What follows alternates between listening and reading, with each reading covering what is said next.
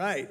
Exodus 29 is where we are tonight as we move verse by verse through the book of Exodus. Tonight we are going to look at consecrated to God. What does it mean to be consecrated to God? If you were with us last week, we went through the actual vestments or garments of the high priest, and we looked at his garb in detail. And one thing that I didn't share with you last week is that all of the vestments that you can kind of see in this image behind you, some of the highlights for me from last week are that on the ephod, on the shoulders, remember he carried 6 tribes on one shoulder, 6 tribes on the other. And it reminds us that our great high priest, Jesus Christ, carries our burdens, carried our sins and our weights, and calls upon us to cast all our cares to him because he cares for us.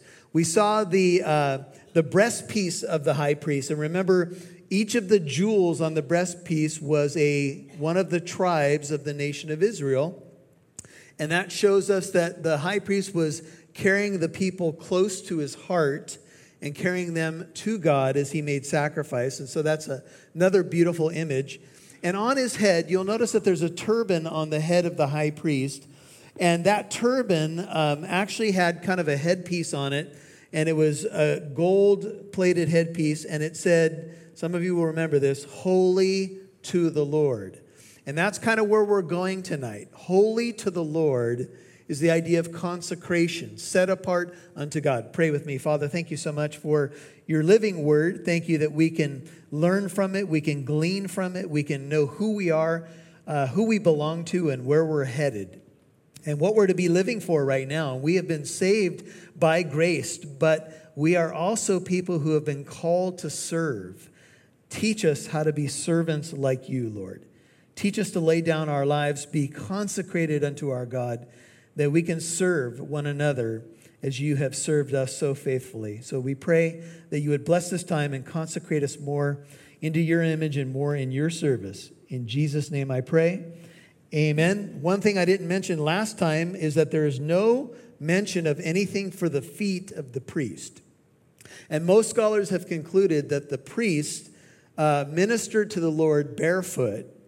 And you might remember a couple of scenes in the Bible where you have Moses at the burning bush, which we learned about all the way in Exodus chapter 3, which seems a couple of lifetimes ago for those of you who have gone through Exodus with us. And Moses was told to take off the sandals because he was standing on holy ground. And then in Joshua chapter 5, when Joshua sees the captain of the Lord's army, which we believe is a pre-incarnate appearance of Jesus, Joshua is also told to take the shoes off of his feet. And so that may well be precedent to confirm the idea that the high priest had this beautiful garment on, the beautiful array of garments, yet he had nothing on his feet because he was ministering on holy ground. Now, all of us know that these vestments and these pictures are spiritual pictures. We're to take them not necessarily literally, but spiritually. We don't have to walk into a church with a turban on. We don't have to worship the Lord with no shoes on our feet. In fact, we would argue that even Jesus doing the foot washing for the disciples is a picture of something different. Foot washing was for that culture. It may not necessarily be for our culture, but it's a picture of his humility, a picture of him serving his people and dying for their sins. And so that's what we have to think about when we study these Old Testament vestments, is spiritual realities. I mention that because that's going to be very important for tonight as we look at the garments of the priests and specifically here now, the consecration of priests. This would be like their ordination. How many of you have seen an ordination service for a pastor in your lifetime? It's a beautiful thing to see because it's often there's been a long buildup. A man has felt a calling from God. And then there's an ordination service. And I can remember back in the 90s when I was ordained into the ministry, and the people who spoke at that service, I will never forget that incredible service. People who were speaking into my life about my responsibility as a pastor and praying over me, etc. And here's pretty much what's happening with these priests. They are being consecrated or ordained to the priesthood. And we left off last time in Exodus 28. We're just going to go back for a few moments to verse 40. And this is where we ended last time. He says, and for Aaron's sons, that would be the priestly line moving down from Aaron to his sons, you shall make tunics. You shall also make sashes for them, and you shall make caps for them for glory and for beauty. You shall put them on Aaron your brother. So Moses is being instructed to do this as kind of a priest to Aaron, and then the priestly line will go from there, and on his sons with him. You shall anoint them. Mark these words if you're taking notes. The word anoint is mashak. It's where we get the idea of the Mashiach or the Messiah.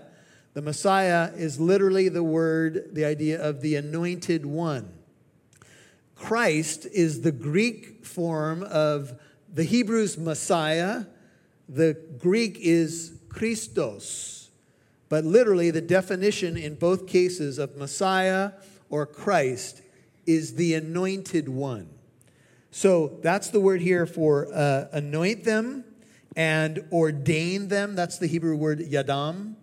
And then consecrate them is kadash, which means set them apart as holy, that they may serve me as priests. You shall make for them linen breeches to cover their bare flesh. They shall reach from the loins even to the thighs. These are the undergarments. And they shall be on Aaron and on his sons when they enter the tent of meeting or the tabernacle, or when they approach the altar to minister in the holy place, so that they do not incur guilt and die. It shall be a statute forever to him and to his descendants after him. Now, the Hebrew word for the priest is kohen. If you're taking notes, it's Cohen. And there are people who are Hebrews or Israelites today who have a form of that last name, Kohen or something like that, and can actually trace their ancestry to the priestly line, which is kind of interesting. But this priestly line was only for this specific tribe within Israel. They were the priests to the rest of the tribes or to the people.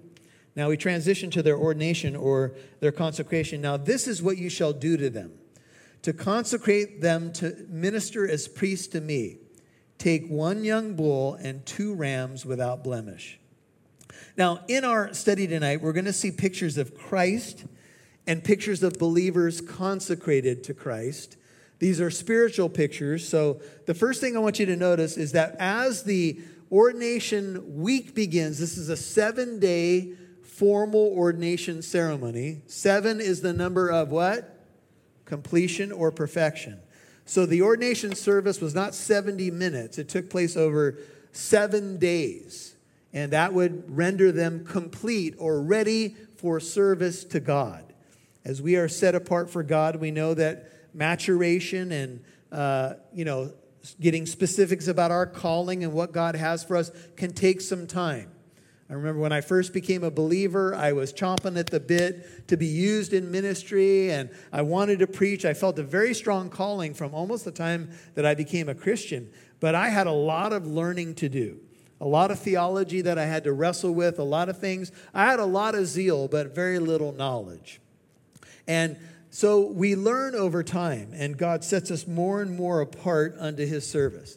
I want you to notice that the first thing that the priests need to be consecrated to serve God in this holy place is a sacrifice. And here's the spiritual counterpart for us. Without the shedding of blood, this is what the Bible teaches, Hebrews 9:22, there is no forgiveness of sin. When we study the tabernacle, once you enter in through the doorway into the court, the first thing that you run into is the altar of burnt offering. You can't move any farther without a sacrifice. Why? Because our sin has separated us from God. And this is true for the priest as well as it is for the people, because the priests were just everyday people as well. Aaron was Moses' brother. His sons, to our knowledge, were nothing special. They were normal men, just like we are normal men and women here. And so they needed to be set apart unto God, but they had their own sin that they had to deal with. We do need to remember that people who are in ministry don't walk on water. They are men and women, whatever you do, you teach a Sunday school class. If you are looking at a pastor, please be careful not to think that pastors are walking on water or never make mistakes or never struggle with temptation. That's just not the case. but they are set apart. And this is for all of us to understand that there's a priesthood of all believers in the New Testament. All of us are consecrated unto God. We are a royal priesthood, 1 Peter 2:9 says. We're all set apart unto God. So this is not just some special class of believers. We're all priests in the new covenant, and therefore we're set apart. And the first thing that we see is a sin offering. This had to be notice it's a young bull and 2 rams, end of verse 1. And the young bull obviously in the prime of life, and then the 2 rams had to be spotless without blemish. And they are to be sacrificed for the priest's sin. In addition to that, look at verse 2. Take unleavened bread. We all know that unleavened speaks of sinlessness. Leaven is a picture of sin in the Bible and hypocrisy. So they are to take unleavened bread, what we know as matzah, unleavened cakes mixed with oil, and unleavened wafers. Notice unleavened is 3 times in verse 2, spread with oil. You shall make them of fine wheat flour. Now, the New Testament teaches us that a little leaven leavens the whole lump of dough.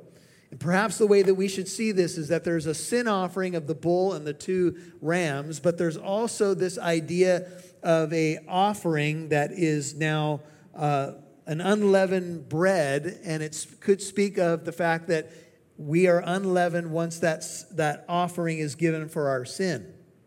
In fact, in 1 Corinthians, where Paul uses this image, he says we are unleavened in Christ. Why is that? Because we are robed in the righteousness of Christ. And when a little leaven leavens the whole lump, the idea is we don't want to let sin even a little bit creep into our lives because it can spread so quickly into areas that are important to us. So a little leaven leavens the whole lump. Here they have all these unleavened offerings. And you shall put them in one basket and present them in the basket along with the bull and the 2 rams. We, the church, are consecrated to God as a kingdom of priests. We are set apart as living sacrifices. And what we offer to the Lord is not unleavened cakes or bread. It's not a bull or a ram or a lamb. What do we offer to God now in the new covenant? We come to the altar and we offer what? Ourselves. As living sacrifices, holy and pleasing to God. This is our reasonable service in view of His great mercy. Here's a way to think about it. In view of the great sacrifice of Jesus Christ, sacrifice for our sins once and for all. In view of that sacrifice, now you and I are to offer ourselves as living sacrifices. And this is New Testament. Holy and pleasing to Him. That's your responsibility and mine in the new covenant. Now, it's in response to Christ's great sacrifice. It's not to earn my salvation. It's in light of what He has done for me that I want to live a holy and sanctified life. I want to please Him in all respects. And so this is part of our consecration. Then you shall bring Aaron and his sons to the doorway of the tent of meeting. Think of the outer doorway now when you first enter into the actual court, and wash them with water. No doubt we are moving, and I think a lot of you can remember when you come into the main doorway from the just basically the general area outside the tabernacle proper. You come through the only doorway, and you run into the altar of burnt offering where sacrifices happen. And the next thing is what? It's the bronze laver. It's the place for washing. And so the priests are literally moving the same way that we would imagine we have laid out in terms of moving into the holy place and the Holy of Holies. Remember, the priests were the only ones that could go into the holy place. So we're moving from the outer door. Jesus said, I am the way, the truth, and the life. No one comes to the Father except through me. There we have the place of sacrifice where all this blood and stuff happened. And then the next thing is the place of washing. No doubt that the priests are taking that exact route. And once we have come to Christ and received the sacrifice of Christ for our lives, what happens? We are now washed of our sin. Jesus said, he who has bathed needs only to wash his feet, but is completely clean. And you are clean but not all of you. John 13:10. In John 15:3, Jesus said, you are already clean because of the word which I have spoken to you. Titus 3:5 puts it this way. He saved us not on the basis of deeds which we have done in righteousness, but according to his mercy by the washing of regeneration, Titus 3:5, and renewing by the Holy Spirit, whom he poured out upon us richly through Jesus Christ our Savior. Now, I told you that the movement of the priest in consecration and ordination is a mirror, if you will, to us as believers. By the blood of Jesus, we are cleansed from our sin, washed from a guilty conscience. We are clean now before our Lord because of what Jesus Christ did for us. Amen? It feels good to be clean. It feels good not to have a dirty, guilty conscience. I can remember days when my conscience wasn't clean. And when I didn't have a clean conscience, it affected so many areas of my life. And that, I will tell you, psychologists and psychiatrists say that a lot of people are mentally ill because they have a defiled or dirty conscience. They're troubled by their conscience. And that's because God has built something into you and me that when we sin against the Lord, we violate our conscience.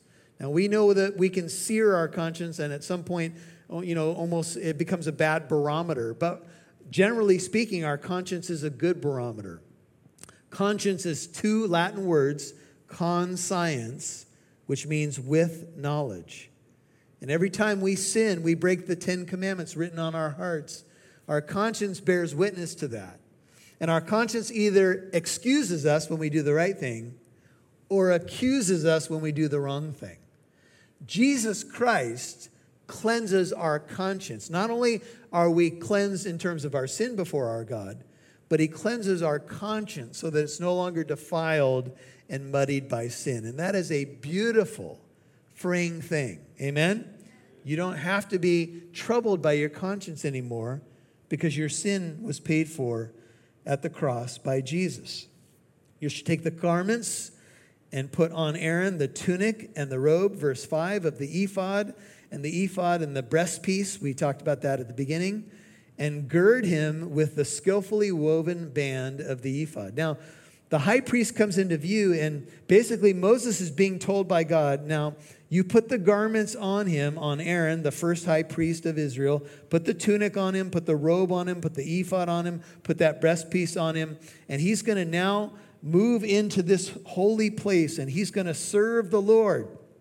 Now, Aaron was the first high priest of Israel. His sons followed, but Aaron was a man, and Aaron did fail.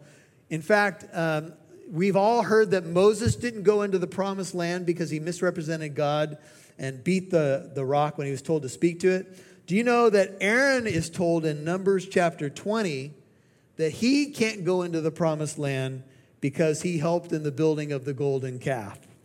You remember that incident? And basically the people force him. We'll learn about this a little later in Exodus. They want the golden calf built, and he buys into it. He does it, and then when Moses comes back, he says, "What have you done?" And Aaron's excuse was, "Well, we just threw the gold into the fire, and poof, out came this calf." I don't know how it happened. That's the first high priest of Israel, backed into a corner and comes up with the lamest lie in the book. And he was probably wearing his nice checkered garments at the time. What does that show you? It shows you this. The area where we need cleansing and regeneration and sanctification is not in our dress, not in the turban, not in the checkered work, not even in the breastpiece that he wears, but where? It's in the heart. And that's the issue that is going on with mankind. And that's why Aaron didn't go into the promised land. We're told in Numbers 20, when Aaron is getting ready to die, God does announce it, and Eleazar, Aaron's son, takes his vestments. He takes the garments of the high priest, and literally, this is how the Bible reads. They're stripped off of Aaron before he dies and given to his son. And when we read the book of Hebrews, we see the writer of Hebrews say that high priest lived and died. Another one came and he lived and died. Another one came and he lived and died. Another one came and he lived and died. Sacrifice after sacrifice. Repeat, rinse, repeat, until Jesus, our great high priest, came. And then he offered one sacrifice for all time, forever perfecting those who are found in him. Amen? Now we don't have to do that anymore. It's done, paid in full. And that is the great fulfillment of this picture. You shall set the turban on his head, 6. Put the holy crown on the turban. We all recall that it said, holy to the Lord. And you can see in the robing of the high priest and the priest, another spiritual reality. We have the great sacrifice of Christ. We are cleansed by the work of the cross and the resurrection. And now we are robed in the righteousness of Jesus Christ. Amen? And now the Lord sees us through the finished work of his Son. And we have the righteousness of Christ. We're robed in the priestly garments, if you will, of his righteousness. This is the beautiful thing. This is why we can approach the Holy of Holies with boldness, not fear, not wondering if the bells on the bottom of our garment are jing-jangling and tinkling so everybody knows where we are and what's going on. And we don't do something wrong or misrepresent God or the nation so that we would die. We don't have to do that anymore. We come in clean. We come in boldly by the blood of Jesus Christ. We put on the helmet of salvation, not the holy turban. We put on the mind of Christ. We know who we are and who we're found in. And then 7, you shall take the anointing oil and pour it on his head and anoint him. The anointing oil was poured over the head of the high priest and ran down his garments. The psalmist describes this in Psalm 133 when he says, precious oil poured on the head, running down the beard, running down Aaron's beard, down upon the collar of his robes. There it's celebrating beautiful unity. And then giving us a picture of the anointing of the high priest when the oil comes on his head and then runs down. Oil in the Bible is symbolic of the Holy Spirit. And this is a scene that happened in the life of Jesus. He goes to the Jordan River. He says, John, baptize me. John says, whoa, wait a minute. You need to baptize me. What do you mean baptize you? Jesus said, let this be done that we might fulfill all righteousness. Down into the water goes Jesus. He comes up out of the water, and the Holy Spirit, this is Luke 3:21-22, comes down like a dove and lights upon him. And Jesus went out and began his public ministry. Jesus was anointed by the Holy Spirit, literally. He is the anointed one. Amen? The Christ, Christos, the Messiah.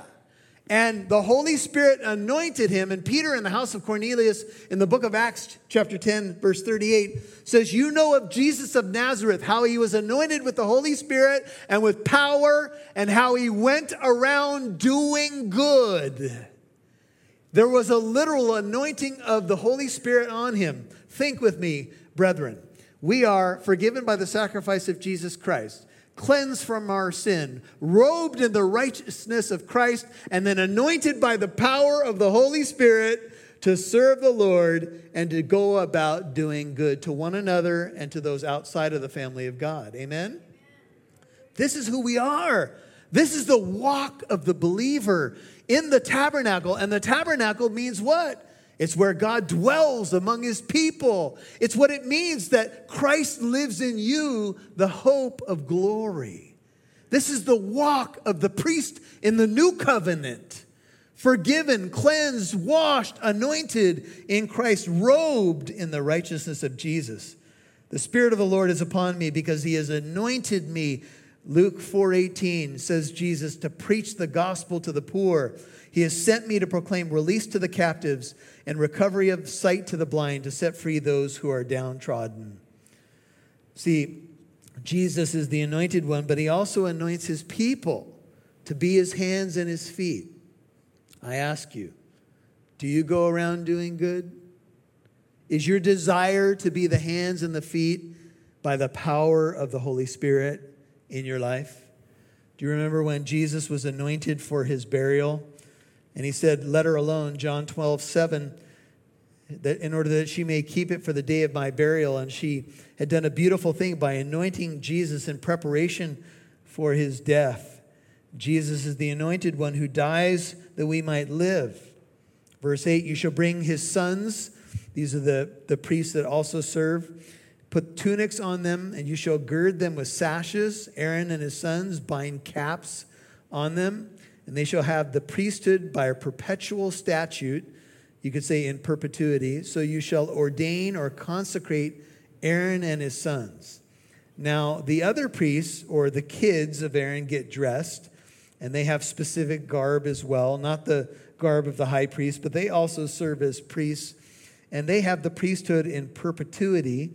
They have the tunics and the sashes. You can think of the belt of truth, and they serve the Lord. Now, we're going to pick up the sacrifices that we saw in verses 1 through 3 for a little bit more detail. Then you shall bring the bull, which was set apart in the first 3 verses, before the tent of meeting, and Aaron and his sons shall lay their hands on the head of the bull. And you shall slaughter the bull before the Lord at the doorway. So we're just inside the tabernacle proper, if you will, of the tent of meeting. We're at the bronze altar of sacrifice. And here's what happens. The priest, the bull's been selected, the young bull in the prime of life, the 2 rams without spot or blemish, we'll get to in a moment. And here's what happens. The priests have their own sin that has to be dealt with. So they lay hands on the head of the bull. And some scholars believe this is symbolic. Some believe that it signifies something called transference. What does that mean? That when the laying on of the hands on the head of the bull occurs, the priests implicitly are confessing their sins to God, for whatever those sins may be. The sin transfers from the priest being ordained to the bull, and then the bull dies in the place of the sinful person. It was impossible for the blood of bulls and goats to take away our sin. Jesus Christ ultimately pays for our sin. But here is a picture of transference. And something innocent dies for something guilty. Now that's the gospel we know ultimately in Christ. But imagine being a priest and you've walked into this holy place and you know what your role has to be and you know you're a sinful person. And you watch this bull die and they then get burned up on this altar. And it had to be kind of, a sobering scene to watch something else die to make you innocent, to make you clean. When people were at at Calvary and they were watching Jesus die, I'm sure that was a similar sentiment, but even more profound, of course, because it wasn't just an animal. It was Jesus. It was the Lamb of God dying there. And he was completely innocent. This man, even unbelievers, Gentiles said of him, this man's done nothing wrong. We've done something wrong. He hasn't. Surely this man was the Son of God, the Roman centurion said. And so you can imagine, and for some of you, you've taken some moments and thought about the cross in that way. Thought about the great exchange. Thought about what actually is happening there. He's dying so you don't have to incur the wrath of God. So that you don't have to take the fire of God's judgment. John Currid puts it this way. What we see is a case of transference in which unholiness and impure nature of the priesthood are transferred to the animal. The animal is then sacrificed, thus making atonement for those men. As the priests watched the bull burn on the altar, the bull on which they had lain their sinful hands, they realized that they were the ones that deserved to die. And you shall take some of the blood of the bull, put it on the horns of the altar, as we've studied and looked at pictures of that place, with your finger, and you shall pour out all the blood at the base of the altar. Now, this is an unforgettable, bloody scene, but here's what it is. You shall take all the fat that covers the entrails, all the lobe of the liver, all the 2 kidneys, the fat that is on them, and offer them up in smoke on the altar. But the flesh of the bull and its hide and its refuse, that would be the unclean parts of the bull, You shall burn with fire outside the camp. It is a sin offering. You could say that the most delicious, juiciest parts of the bowl were offered to God. We are supposed to give God our best. Now, that may not be the parts that you would choose to eat of the bowl, but they were considered the best, the most savory. And so that went up to God. The first fruits, if you will, the best of the best went to God first. And that's how the sacrifice worked. And you can see that the unclean parts of the bowl, they were burned with fire outside the camp. I want you to turn in your Bible to Hebrews 13. Hold your place in Exodus. We'll come back there. The writer of Hebrews is picking up many of these sacrificial themes. If you want a New Testament book that comments or explains these things, it's the book of Hebrews. And just take a look with me. This is Hebrews 13. Let's pick it up at verse 8. Jesus is the same, Hebrews 13:8, yesterday, today, and forever.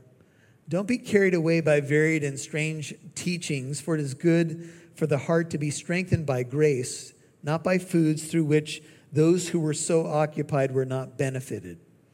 We have an altar, 13:10, from which those who serve the tabernacle have no right to eat. For the bodies of those animals whose blood is brought into the holy place by the high priest as an offering for sin are burned outside the camp. Now we're going right commentary on our text from Exodus 29. Therefore, Jesus also, that he might sanctify the people through his own blood, suffered outside the gate. So let us go to him outside the camp, bearing his reproach. For here we do not have a lasting city, but we are seeking the city which is to come. Through him, then, let us continually offer up a sacrifice of praise to God. Well, if that's the case, if we go to Christ outside the camp, if it's already paid in full, what kind of sacrifices does God want? Here I am, a Hebrew in the first century, reading the letter to the Hebrews. What do I do now? My whole life's been based in sacrifice. I'm so used to the temple and the great festivals and the morning and evening sacrifice. What do I do now? If Jesus has paid it all and there's no need for animal sacrifice anymore, then what do? How do I worship? Here's what you do. Look at verse 15. Through Christ, you continually offer up a sacrifice of what? Of praise to God. That is the fruit of the lips, of your lips, giving thanks to his name. You give thanks to him for what he's done. And you don't neglect doing good and sharing. For with such sacrifices, God is what? Pleased. If you want to know what you should be doing now, there it is. You offer up the sacrifice of praise. That is, you are a thankful person. You're thankful to God with your lips. And you go around sharing and doing good. It's not complicated. In fact, I would tell you that this is what it means to be anointed with the Holy Spirit. You go around doing good. Amen? And the best good we can do for people is share the gospel with them. But it could also include just holding a door open for someone. Being kind to people. Oftentimes, kindness becomes a bridge to the gospel. Some of you have work relationships, and it's taking a while for you to get to the gospel, but that's okay because there's a time and a place when they may be ready to hear it. If you come in on day one and beat them over the head with your Bible at lunch, it probably isn't going to work.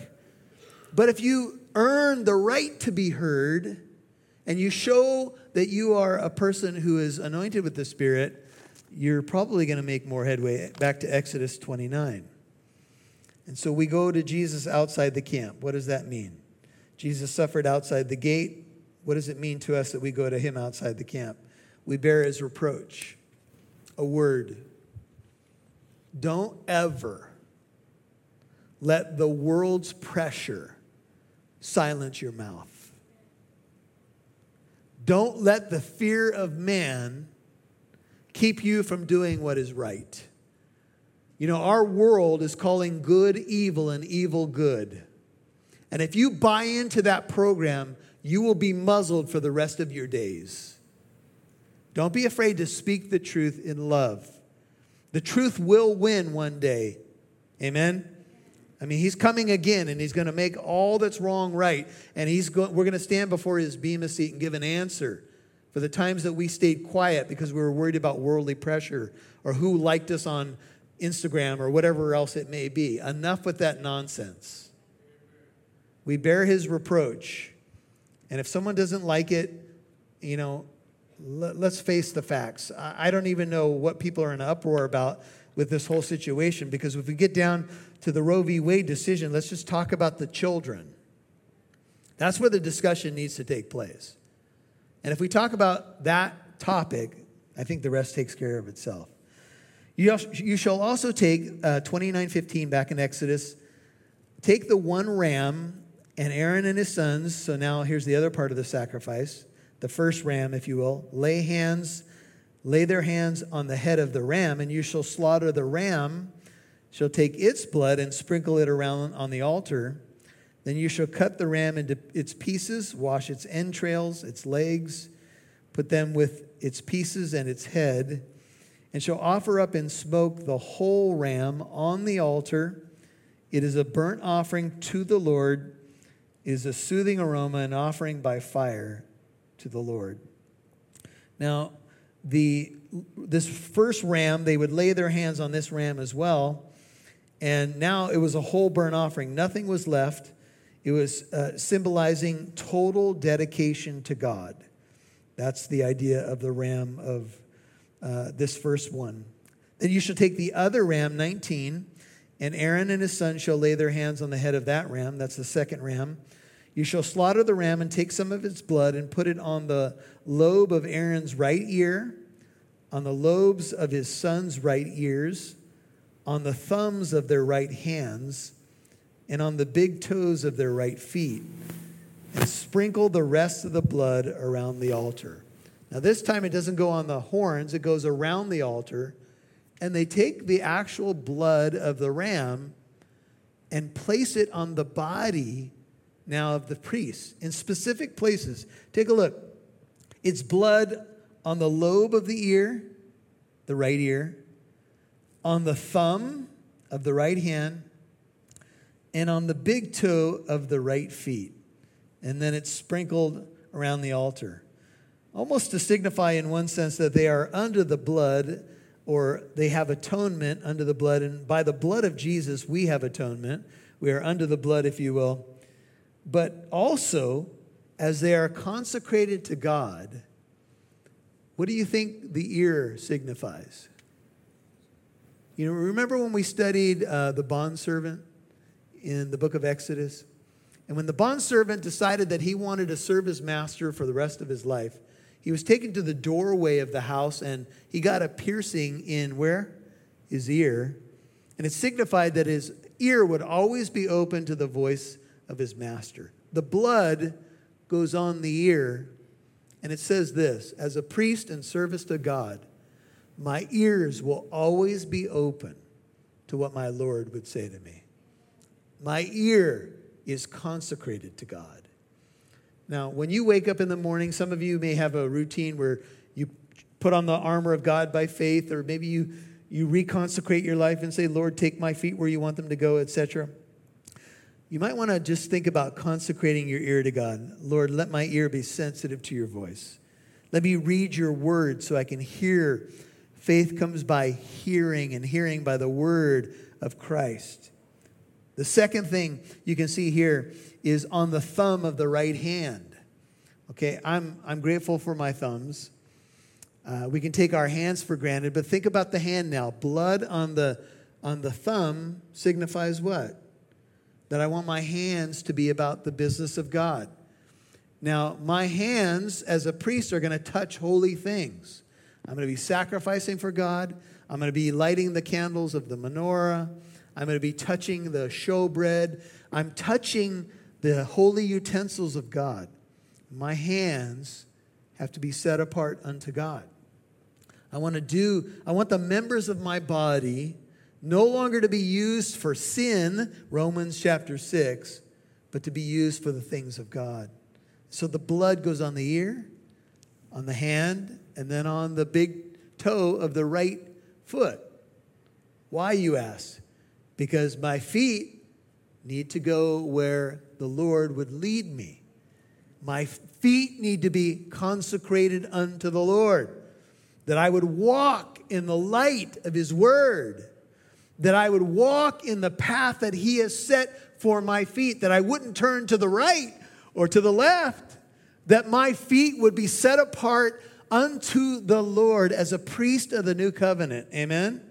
Lord, take my ears, take my hands, take my feet, take my eyes, take my heart, take everything. Help me to love you with all that I am. And the picture that emerges is this. The priest is all God's, from the top of his head to the bottom of his feet. From head to toe, I belong to you, O Lord. If you can do anything with this is often how I pray. Lord, if you can do anything with this, that person that's staring back at me in the mirror each morning, need extra prayer just to sometimes to look. Yeah! What's happened? Is that me? That can't really be me. Under the blood, marked out for service to Christ. Then you shall take some of the blood that is on the altar, some of the anointing oil, sprinkle it on Aaron and on his garments, on his sons and on his sons' garments with him. Notice that the blood even gets now put on the vestments.